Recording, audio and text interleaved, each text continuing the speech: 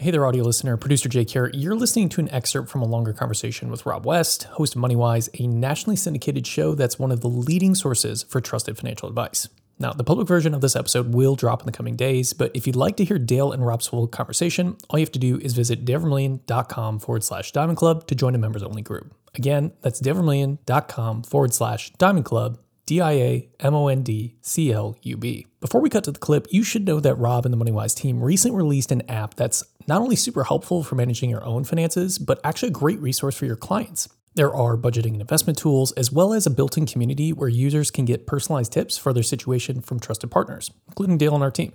The app is right here on my phone. It's super easy to download. All you have to do is just visit the app or Google Play Store and type in MoneyWise, that's one word, MoneyWise, to check it out. Thanks, enjoy the clip. Well, I think it always comes back to having a plan, Dale. I know you talk about this a lot. You know, it's really critical that you look not only back to reflect on where you've been, and that includes what's working, what's not working in my financial life. I think that includes developing a rhythm of gratitude so we can appreciate what we have and develop this idea of contentment. Not that we want to just settle for what we have today, and we don't want to try to pursue increasing our income or achieving our goals. That's not what I'm saying. Contentment is just about accepting the provision that we have today, whatever that is, and living confidently within it.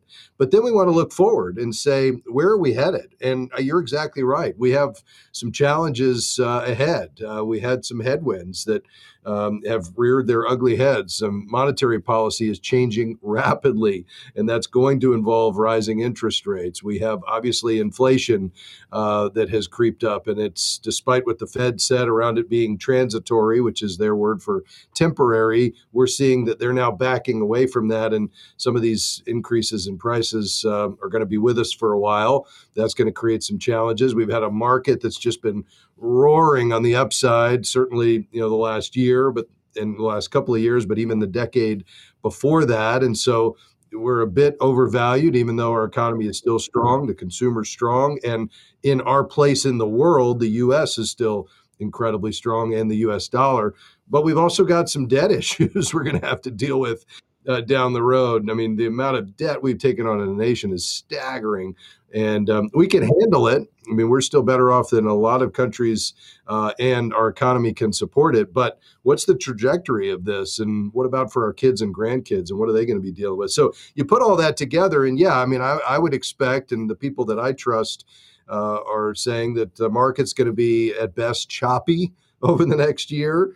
And, could we find ourselves in a situation where interest rates are a bit higher than they are today a year from now? Absolutely. Could we find ourselves in a recession in a couple of years? Sure. These economies are cyclical, and we've been kind of on this upward cycle here for quite a while now. So what does all that mean? Well, it means I need to be responsible, found faithful, I would say, with what passes through my hands. And the only way I can do that is to be planning and projecting and looking forward, going back to those 5 principles I shared, and then running some scenarios. What would it look like for me to live on 20% less?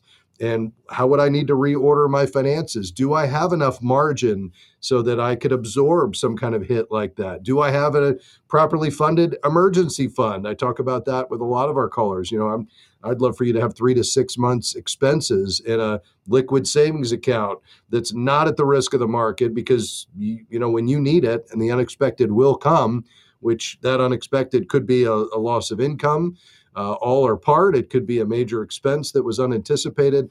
We want to be able to rely on that and obviously not have to tap debt. So I think it's really just about reflecting back, looking forward, planning, coming back to the basics.